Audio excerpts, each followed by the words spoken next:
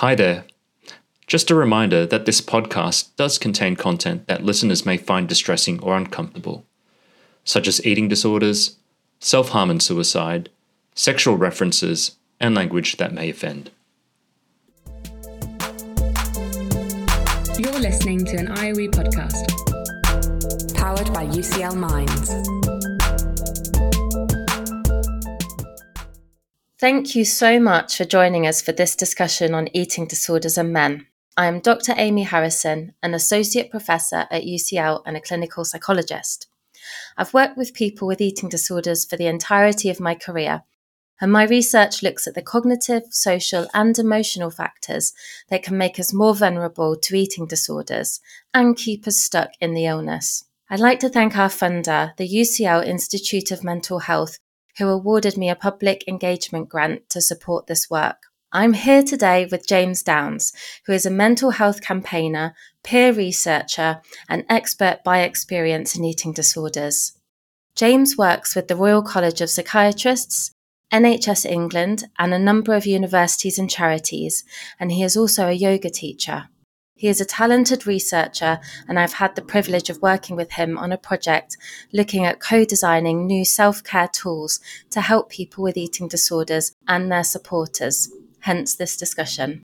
I'm also joined by Dave Chawner, who is a best-selling author, award-winning stand-up comedian, presenter, and mental health campaigner, who has generously shared his lived experiences to support research projects in the field.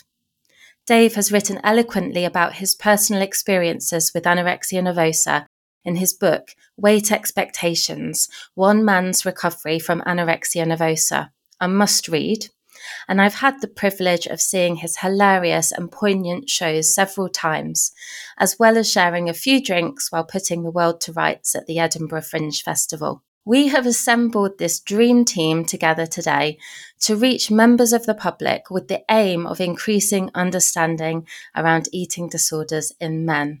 Thank you so much for joining me, James and Dave. Thank you. Thanks for having us. So I thought we'd start by thinking about what some of the key misunderstandings are that you've encountered around eating disorders in men. Why don't you start, Dave?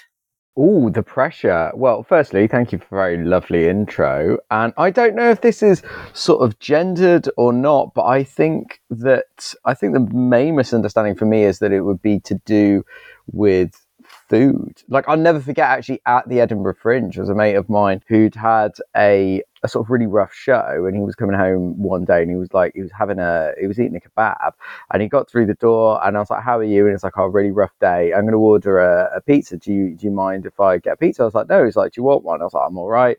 And then as the pizza was on the way, then he ordered a curry. And I remember saying to him, like, look, mate, I'm genuinely not having a go at all. You do you, but that's quite a lot of food in quite a short space of time. Are you all right? And he was like, just eating my feelings, innit? And I was like, none of this is about the food. This seems to me to be like you're trying to cope with a really rough day. And I think there's a sort of misunderstanding that, like, you have to be either A, extreme to have an eating disorder, and that B, it is just solely to do with the food. And of course, there's a whole range of different eating disorders as well. It's not just anorexia, it's not just bulimia. It can manifest in a whole different range of ways. But I think people feel that if they're not extreme, then they are not someone who has an eating disorder. Thanks, Dave. And how about you, James? What are some of the key misunderstandings that you've encountered?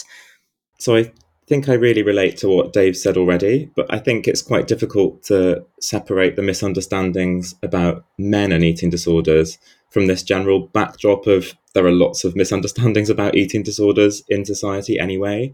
And so I think some of those are that it's all about food, and I think Dave's points are really important, or that it's all about weight, and that eating disorders mean that you're underweight, and actually the majority of people with eating disorders are a normal weight or above a normal weight. And other stereotypes, including that it's always the parents' fault or something bad happened in your childhood, that it's about not eating when actually binge eating in bulimia, binge eating disorder, or other eating disorders, it's maybe a bit more about eating too much. And I think we have these very fixed stereotypes about who might get an eating disorder and what they actually are in the first place. But when it comes to men specifically, I think I can speak only really from my own experience. And as a gay man, I think there have been lots of misunderstandings that for people like me, it must be about sexuality. It must be that you've not come to terms with your sexuality, or even that the male ideal is the same for everybody. Like, I've had a doctor tell me, well, why do you want to look like that when I was anorexic? Because men want to look buff. Men want to be bigger, not smaller. And I think, men aren't all the same. Eating disorders aren't all the same. And so we have to think about, what are the stereotypes that we have, and are they getting in the way from really understanding people's lived experiences of eating disorders, whether they're male, female, whatever gender, whatever background. Yeah, thanks so much. That's something I've come across quite a bit around what a man with an eating disorder might look like. And I think there has started to develop this idea that it's people that want to look very muscular or be a sort of a bodybuilder kind of style. And as you both point out so well, eating disorders can look lots of different things and can be very nuanced. And so I think what I'm taking from that is we need to be really careful in not assuming that one eating disorder is going to look like another. So what are some of the most important features of eating disorders in men? I guess this question is a bit more about what loved ones might want to be on the lookout for. What might they notice if there were some concerns that the person might have? Would you like to start with this one, James? Yeah, I think we need to equip people to think about eating disorders for anybody, but including men. And that's not just doctors, it's not just medical staff, it's actually people in society and people who are around men in their day-to-day life, so that if something does become a problem, it's spotted earlier. But I think, like you said, it's really hard to see an eating disorder, and for many people it might be completely invisible. And so I go back to what Dave was saying, really, about sometimes this is about our emotions or about our mental state, our emotional state. And if anybody notices that a man or a younger man in their life, especially thinking about that this often starts in adolescence, but does go across the age range, if somebody seems to be struggling emotionally or mentally or doesn't quite see themselves, it's really worth paying attention to them and gently encouraging them to perhaps share how they feel, or being there to listen to them, because it could be an eating disorder somewhere in the mixture. I think that kind of approach would help men with whatever kind of troubles they might have, including men with eating disorders, and not having just a fixed view of it will look like this, but just keeping that really open and supportive stance. But then there could be some particular behaviours around food, whether you notice somebody being perhaps a bit secretive about food, maybe being fairly rigid about what they're eating, or if, when we're thinking about presentations that might involve perhaps this drive towards muscularity or a component that's to do with exercise, whether somebody's being very rigid about exercise in a way that if they can't do it, they're really distressed, or if the impact on the rest of their life means that the rest of their life suffers, for example, putting the gym first before anything else and missing out on social things or becoming really isolated. So there are some specific things, but I think actually people can't necessarily help people in their day-to-day lives as a specialist might be able to, and shouldn't be expected to. It's being a really good friend that matters, or being a really supportive family member, and then that might help somebody get towards that more specialist support if they need it, because things can come out into the open a little bit more. I know that's kind of quite vague, but I want to be careful about, when we're talking about this subject, not to just reinforce a whole other stereotype about eating disorders, that it will always be like this, and actually helping people who aren't specialists. I think it's about those really human relational skills and being a really good listener, and being somebody that somebody's not afraid to talk to about something that could be really quite embarrassing or shameful. Would you, I suppose, Dave, just to follow this up, would you say that eating disorders for men could be embarrassing? Is that something you've encountered? I think the only time that I've ever really thought about my masculinity specifically in relation, I'm very lucky because I've never been a sort of a bloke. Like, I've never, like, that has never been my description. No one would ever, like, even at school, I did like a lot of performing artsy stuff, so no one would ever look at, me and go, oh, that's Dave, he's a man. It would always be, oh, that's Dave, he's got silly hair, or whatever it is. And I think it is really difficult if you have come from a background or that you do yourself, that is one of your first signifiers, one of your first identifiers, one of your key things is that, yeah, it can be embarrassing, if that feels at odds. The only time, and I do a silly set about this and I will spare you that, but it's genuinely true that I was going through a bit of a wobble. I was having a bit of a tough time and I'd just been dumped. And I decided to go to group therapy for anorexia, for eating disorders. And subsequently, it was A, only people who were anorexic that had turned up, but B, it was me and 14 girls, and like being in a very vulnerable state, and like they were like, yeah, I'm single as well, and like obviously the joke kind of goes that it was a bit like speed dating, but that was really embarrassing because it was kind of like, I wanted to be honest, but then I also didn't want to seem like Andrew Tate, and like I was there to try and pick up. So I think it is weird, the scenarios that can seem embarrassing, because I would never have foreseen that actually going to group therapy might have been a bit embarrassing for me until those specific circumstances played into my hand. I think leading on from that, I wanted to ask about some of the key impacts that eating disorders can have on men. And I was particularly interested in how they do actually affect and impact relationships. Dave, I don't know if you want to sort of follow up on that based on that experience of kind of being there with lots of single people and, being in a position where you wanted to get some support. How do eating disorders impact men and relationships? I think in a really insidious way. I think the relationship between relationships, what a terrible sentence to say. The impact on relationships is what I mean. It's quite difficult. And again, I think specifically in men, you can't talk about mental health in general without saying the phrase just talk. And I don't think that suicide is the biggest killer of blokes under the age of 49 because they don't think to open their gobs. And I actually came to realize that I used my eating disorder to show that there was something wrong with my brain, because I've been trying to tell people that there was something wrong, but I couldn't articulate it. I didn't have the words for it. So I actually just started to try, and there were multiple factors of it, of in the short term, not to glorify, not to promote, certainly not to encourage. In the very short term, when I was doing well at it, it gave me a little win. However, I think this is really, really, really, really, really important to say, is I was constantly chasing that, and that became harder and harder to get. And I didn't even see the things that it was taking away from me. But in terms specifically of the relationships, it pushed me away from a lot of people because I wanted to be able to talk. I wanted to be able to articulate and put my finger on, it's this that is the problem, but I couldn't. And because I didn't really have the emotional intelligence or the emotional language, it just made me aggressive and angry and acerbic, and actually pushed people away, which made the whole thing worse, because then that made me lonely, which in sort of sped up that cycle even further. Thanks, Dave. And you've mentioned quite a bit there about relationships with friends and family, and how I guess the eating disorder over time isolated you further, even though part of its kind of intended function was to try and reach out for help and communicate the distress that you're experiencing. And you also spoke about how the idea of it kind of being a problem with your brain.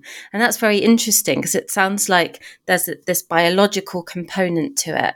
And I guess I was wondering, in the context of relationships, how did under-eating or eating more intermittently or any of the eating disorder behaviors that you experienced, how did that affect you in relationships, perhaps more physically? Did it affect your attraction to others? Did it affect your sex drive? What was that like? Now, this is really interesting in relation to what James is saying. And I would love to pick James's brains on this, because I actually did have a huge problem with my sexuality, in the sense that I was heterosexual, I was attracted to women, but a lot of my friends were women, and I genuinely, and I don't want to sound like a libtard about this, and this isn't virtue signaling or trying to be woke or whatever, but I never got taught and I never understood, and I still struggle with this idea of letting someone know that you find them attractive and, let's say sexually attractive in a way that doesn't make you a pariah. It doesn't make you a gammon. It doesn't make you someone who is preying on people. And I didn't know how you could flirt in a kind of, let's say, feminist way, because all of the stories that I heard time and time and time again were straight blokes coming up to girls being lecherous, only wanting, and that's the phrase, isn't it? Only wanting one thing. And it was kind of ironic because I did want physical relations, but I wanted a relationship. And that's what I was craving for. And the irony is that a lot of the girls that I went on the dates with and stuff were like, whoa, you're going so fast, so quickly. And they're like, this guy's just like weird. Like, our second date, we're going like boating on the Serpentine. Like, he's a freak, man. Like, that nobody does that. Let's just go get drunk and see where it goes. But I couldn't do that. So I think it impacted my kind of sexual relations because I was very ashamed that I wanted them. But it also really it impacted those intimate relations without the physical side of it, because I was just desperate to find someone to love me. Wow, that's quite an experience. I hope you have found someone to love you, because you're very lovable. How about you, James? What have been your experience in terms of how eating disorders can affect relationships? Well, I just wanted to say how nice it is to listen to Dave, not because Dave's had these bad experiences and that's nice. It's actually just really affirming to hear somebody else who's had similar experiences, although a bit different, and no two people are the same. But I find that quite affirming, because a lot of my experience with being in my body and these difficult experiences with eating disorders, both anorexia and bulimia in my case, have been really alienating and really lonely. And I've often felt very removed from people and pushed people away, including people who wanted to help me, because I felt like they wanted to take away this way of coping that was actually helping me to survive. And I didn't know any other ways of surviving or relating to the world. And I found that really threatening, because I didn't think that I would be able to cope without it. So I pushed people away. But the result was that I felt like I was the only one going through what I was going through, and there's nobody else like me.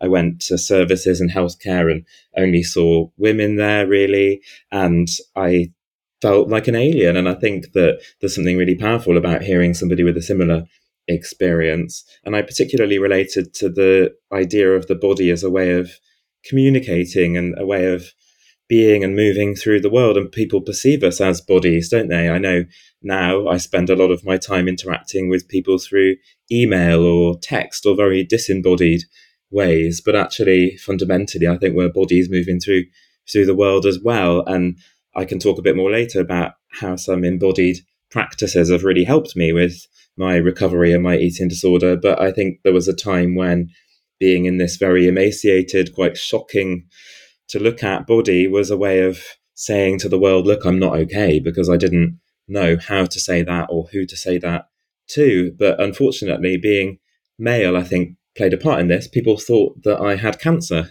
because I couldn't possibly be a man with an eating disorder. They thought it must be a physical health problem, because it couldn't be anorexia, because this is a male. And I think that was definitely a barrier to getting help and understanding sooner. And then later on, when I have been at a normal weight, but I've struggled with bulimia, that's a very intensely personal and private thing. That's something that can only happen behind closed doors. I can't reach out for help and talk to other people when my mouth is full of food, to put it bluntly. I can't speak and ask for help then. And that has been in some ways more isolating, because nobody can see that I'm unwell. And I've actually been very physically unwell and very at risk with bulimia, and I look really healthy. And that's been a really confusing place to be, I suppose. But there are other things around relationships, and particularly intimate relationships, that can be quite difficult to talk about, and the feelings that come up can be quite difficult. But I think the main one that comes up for me is that I felt very ashamed of my body for a long time, and that I wanted to make it hide away, I suppose, which is the impulse when I think of the word shame. I just want to disappear or dissolve into the floor, into nothingness. And maybe I was doing that a little bit with my body as well, and rejecting my body because I thought other people would reject it, and this kind of stuff. There's some really interesting metaphors, but over time, learning to be in my body and understand that it's actually this really powerfully wonderful way of being in the world, and really wonderful way of communicating and expressing things if you can do that in a healthy way. That's been something that's really helped as well. So yes, it's really difficult to be in a body, and I think that's so important to acknowledge. And we don't really have any training in how to be in these changing bodies that are changing all the time, but particularly during adolescence. We don't have lessons on that in school apart from PE, which I think physical education does this very badly, really, helping us to be comfortable in our own skin, I suppose. But it's something that I've found through recovery, and I wish that we had more diverse male bodies that young people could see are equally valuable, and so many things that we could do to help people not have the kind of experiences that myself and Dave have had. That when we're talking about really intimate relationships, I think there are bodily changes that happen with some eating disorders that aren't really talked about in men. I can't tell you the number of times I've been for treatment for anorexia and being given information about losing my period, and even being given information which has female pronouns and things. And that can be really alienating, reading, she will experience this, she will experience that. And then there being nothing about how my body might change as a man. And actually, I completely lost my sex drive. My testicles shrank, and that felt very emasculating and really embarrassing.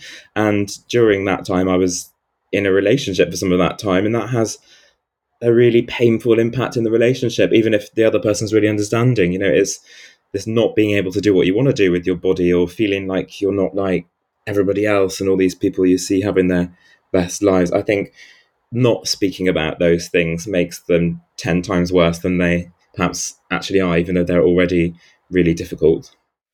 Absolutely. And these are very typical experiences of men with eating disorders, that they impact your sex drive and your body physically. And I think the other thing I've really heard, which is that eating disorders are very isolating. So they isolate you and cut you off from relationships. And there's lots of problems with that. But I think one of them is that they really they stop you getting access to opportunities to learn those social skills that, as Dave's mentioned, are so important, about how to kind of get on with others, how to communicate that you like them, how to flirt, how to kind of use that social space really well. But they also, if you're very isolated and cut off and you're not feeling great about your body, and as you say, not having that training and that support to be in your body at different stages in its life, being isolated further prevents you from accessing positive feedback from others, or just feedback from others that your body's okay, and there are all shapes and sizes, and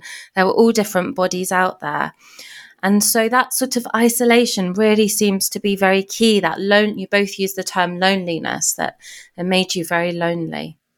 I guess leading on from that, if a man was worried about eating disorder symptoms in themselves or another person, what sort of support have you encountered that's been helpful that they might be able to turn to? Dave, do you want to share some of your experiences?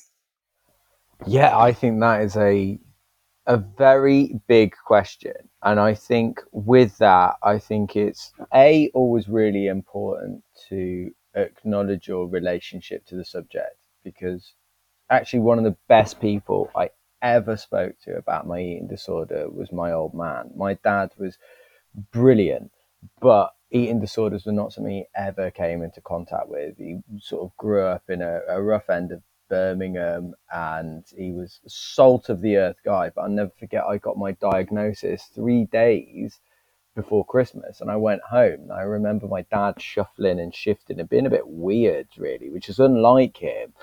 And Mom had left the room, and he almost like pounced on me, and he said, "Look, son, I'm going to be honest. I don't understand eating disorders. I don't get anorexia. I've never had it myself. So understand this. If I say anything wrong, if I do anything wrong, it doesn't come from a place of malice. It comes from a place of just not understanding. That was such a relief to me because I actually didn't know why I was doing this. And that's why it gripes me so much when people say just talk. Well, you know what? If I could just talk, I'd just sort it out myself. I didn't realize why my brain was tying itself in knots. And I think that firstly, if anyone wants help or support, I think it's really important to acknowledge a relationship to that subject of like, yeah, I'll be honest, I'm here for you as a mate. I am not a healthcare professional. So let's think about maybe talking to a professional. I also think that there's little things that you can do that make a big impact. Whenever I started looking into, I actually went first for treatment for the depression rather than the anorexia, and I kind of played the system. And you know what? One of the reasons I didn't want to get help was everyone talked about taking the eating disorder away. And I knew it was bad. I knew it had side effects. I knew certainly where I was going with it. But no one talked about giving anything back. Everyone talked about taking something away. So I've got everything to lose. I've got nothing to gain. So just little phrases of like, well, you know what? You can actually regain your sense of fun. You can regain your sense of socializing. You no longer have to feel like an alien. You no longer have to feel alienated, and you can feel unique in a fun, in a good way, and take that shame away. But I think that the biggest thing for me for helping blokes, and James hit it right on the head with metaphors. I think metaphors and analogy are really useful ways. So if someone says to me, you know, like, oh, how do you feel? I'm like, well, I don't know where to start with that question. But if someone said on a scale of 1 to 10, 1 being rubbish, 10 being great, what number do you feel? Or even, I used to do this with a mate of mine, and I actually find it really good fun and silly of like, who do you feel like today? And I'm like, well, today I feel like a bit of a Marcus. Like I'm not really, like, I haven't really got much direction, but I'm actually all right. And I'm feeling a bit silly, but I'm also feeling that I should really get on. If you can use analogies like weathers or colours or even numbers to try and put that into some kind of kinesthetic explanation of like, if you're a weather, what sort of weather do you feel like today? I think that can really help start those conversations, as well as people like Beat. Of course, there's people like Slam and the Hub of Hope, which is the UK's biggest mental health database. But I think really early on, analogies and metaphors can really place us in an easy and understanding way. Thanks, Dave. And how about you, James? What sort of support can men turn to if they want some help with eating disorder symptoms? So I think it would be really individual, wouldn't it? Depending on what somebody thought they wanted or what they thought the problem was. And I think there are different stages, I suppose, and different places to turn to, because I know that when I first thought about asking for help, I didn't want to go somewhere that would come straight in all guns blazing and help me change, and everything would be different and I wouldn't know how to cope anymore.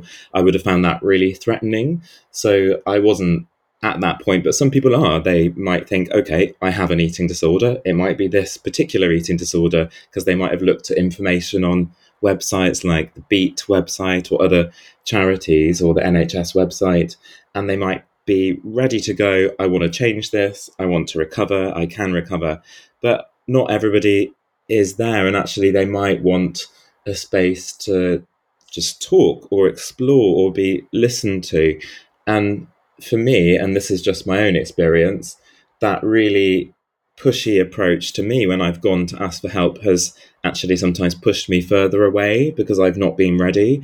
And what I might have really wanted in those moments is just somebody to be there and to listen to me and help me to explore my experience and to validate it as something real for me and something important, and not to rush on to the next stage of we've got to change it, we've got to fix it, which I think is what people naturally want to do, is they want to be helpful. And some situations are emergencies, and we have to be honest about that. And if somebody thinks they're in an emergency and is feeling very physically unwell, I'd recommend them to go to accident and emergency, because these things can be really risky.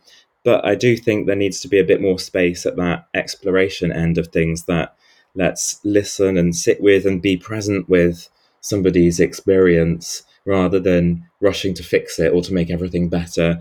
And for me, I found Samaritans extremely helpful. I found them a really unconditional, supportive service where I could just talk. I didn't have any pressure to have to explain or to get it right. The other person didn't feel obliged to be an expert. I think Dave has really hit on an important point, that to help somebody else with an eating disorder, you don't have to be a medical expert. In fact, you might just need to be a really good friend. And there's nothing just about that. Everybody needs good friends. Everybody needs to be listened to. And sometimes when you have an experience that is maybe a bit out of the ordinary, people forget that all of those things still matter. It's still really important to listen to somebody or to be listened to, and to find people you can talk to who perhaps might understand that at the moment you can't talk over a meal. You might be able to go for a walk or sit on a bench or do something that speaks to your personal interests, because they're all still there somewhere in the mixture. They just might be overshadowed by the eating disorder. And connecting with people who do connect with those parts of you still is so important. Even in recovery, I think for me, I always felt like I just became an eating disorder, and that was the only thing people saw me for. And actually staying in touch with friends where we did other things, we didn't talk about the eating disorder, that was also really important for my identity.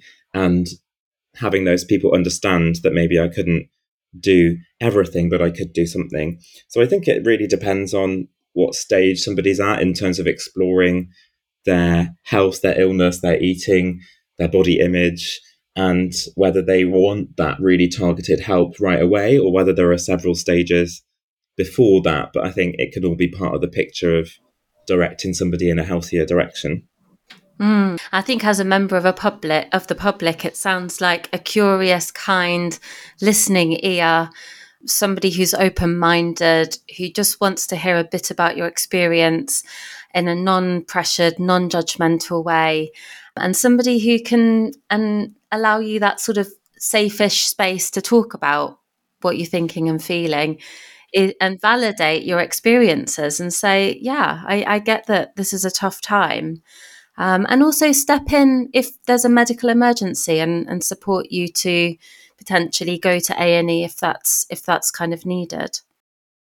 Absolutely. I think that we often overlook these things. I do lots of talks about eating disorders, to school teachers or family members or friends, students, and they often tell me that they don't know what to do, and that they, what can I do to help this person? And I think that they probably already know what to do to be a good friend. They just don't think that it's enough. They think that they have to be changing the eating disorder and fixing it and supporting somebody's recovery and all this kind of stuff, and have specialist language and skills. And actually, I don't think we should undervalue those really important things that are part of being a good friend or a supportive colleague. I think that those can actually be the bedrock, and then the specialist support comes on top of that. Indeed. And I think we've spoken about the social impacts of eating disorders and the role of them as the ways of coping with emotions and expressing emotions. And that's what friends can help us with. They can help us to feel more included and more acceptable, and help us manage and regulate and look after our emotional health. I guess following up from that, with that support in your experiences of recovery, do some of these things get better? Do some of the physical impacts of eating disorders on your body, do they repair? Do relationships rebuild and repair? What have been your experiences there? Dave, shall I ask you first? I think that's a brilliant question. I absolutely do. I genuinely do. And I know it sounds like guff, but I do think it gets easier. When I was discharged from therapy, I actually found out that I was technically overweight, and you're kind of like, when I went in with anorexia, is that a good thing? Is that a bad thing? Have I lost control? But you know what? I think A, eating disorders aren't about weight, but B, sometimes you don't know where the boundaries are until you push them. And I absolutely do think that it gets easier. And I absolutely think that it's something you need to keep on top of. And I still do that. I'm always in the market for looking out for like tangible in the moment, everyday things that you can help to do with your mental health in general, whether that's like feel good folders of funny memes, funny pictures on your phone, or YouTube or Spotify playlists of music to pick you up. But I think one of the biggest things for me about getting better was regaining my identity, because the eating disorder had been that explanation that I'd lacked. I'd never been a bloke. I'd never been sporty. I'd never been geeky. I'd never been anything. I became Dave the anorexic.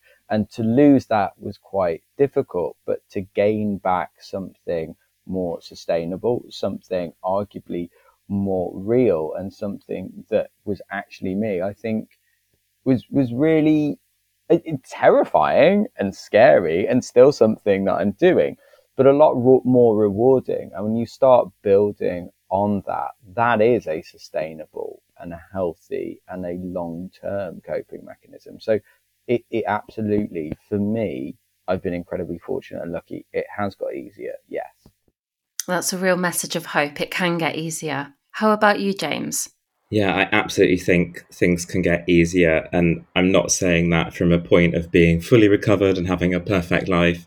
I'm still in recovery. I still struggle significantly with bulimia, but I have improved a lot. And I sometimes forget that, actually. And then I pinch myself at certain moments. I go to the clinic, the eating disorders clinic, every week at the moment, and I have to be weighed.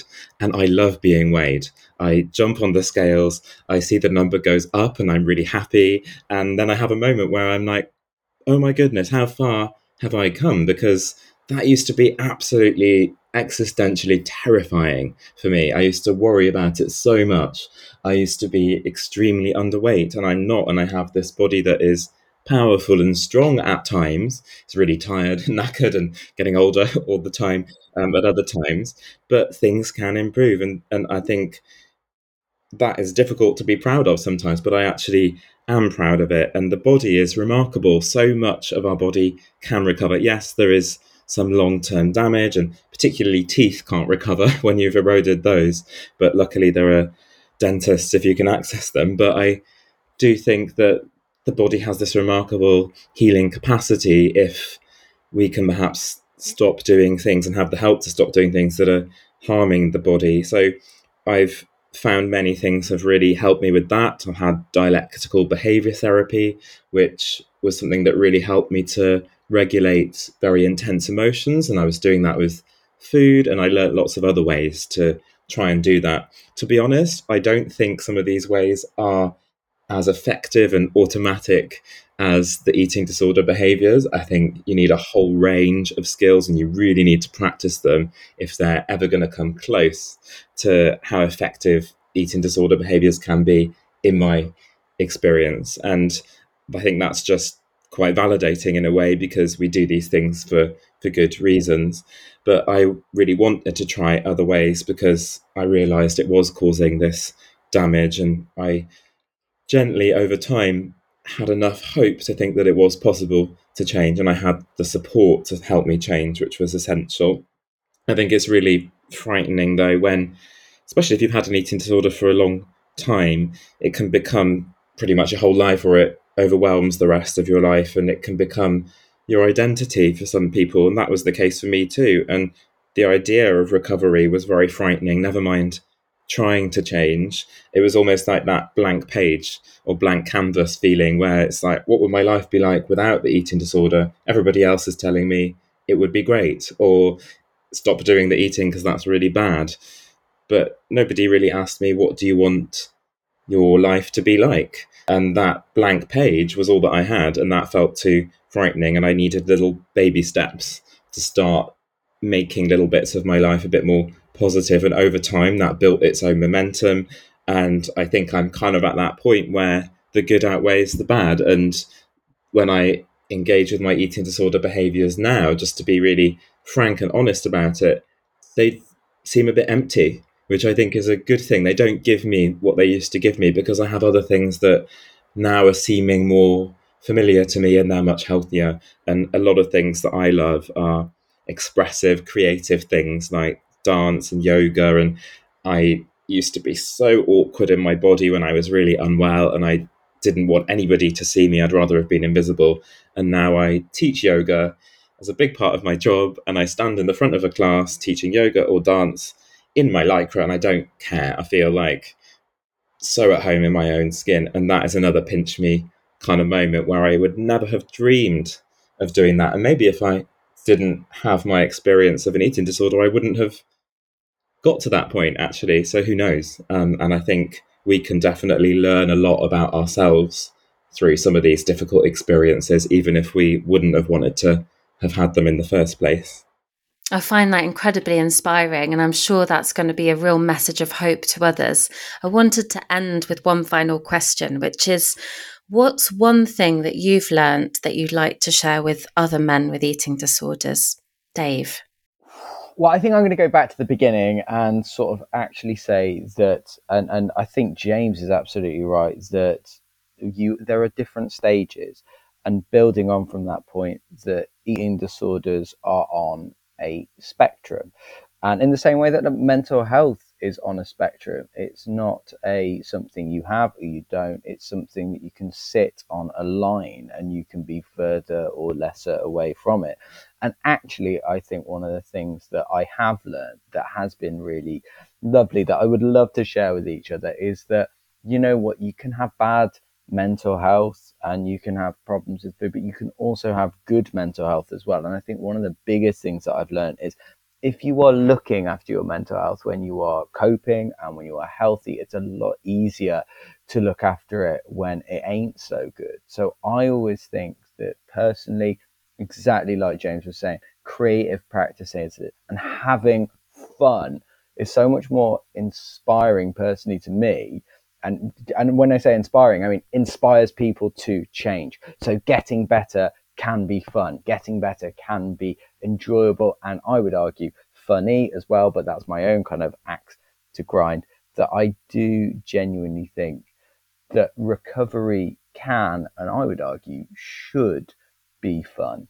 Thanks, Dave. How about you, James? I totally agree with that. I think sometimes, yes, it can be very painful and difficult and serious, but part of recovery for me has been about having fun and experimenting and playing with things, because what have I got to lose? You know, I've got to create this new way of being in my body. And I think I remember saying to my therapist once, like, oh, should I enjoy coming to therapy? Because shouldn't it be really painful and difficult and horrible? And I actually kind of quite have good fun when I come, or seem to laugh a lot when we're having our sessions. And I think I learned to not feel embarrassed about that, and actually feeling good in my body or having a laugh like that has been really important to me too. And finding those things that you enjoy, because they can be completely lost, I suppose, when you're feeling really unwell. I think back as well to when I was at my worst, and what would I have liked to have heard from somebody. And I think it would be just somebody telling me that my experience, however isolated or alienated or alone I felt, was real, and that it was valid for somebody like me to have the experience I was having with an eating disorder, and that my experience was worth paying attention to and worth caring about and caring for, because that was really difficult to find at some points. You know, somebody who would understand, who would care for me to get the care that I needed from healthcare, which sometimes is a bit of a mission, but is definitely worth persisting with. I think that left me feeling like I wasn't worth caring for, I wasn't going through something real. And actually, anybody who is struggling, it is important, it does matter, it is real. And with the right help, in the right environment, the right situation, things really can get better. And even if you don't feel now that it possibly could at all, things can get to a position that you could never even have imagined when you're at your worst. So that might not sound very relatable if somebody is struggling, but it's the kind of thing that I wish had reached me when I was at my worst, because I did feel like it would never get better, that it wasn't important, and everybody's experience is really important. Thank you both so much for sharing your experiences and your expertise here with our listeners. If you want to learn more about my work, you can find me at Dr. Amy K. Harrison on Twitter and at dramykharrison.com.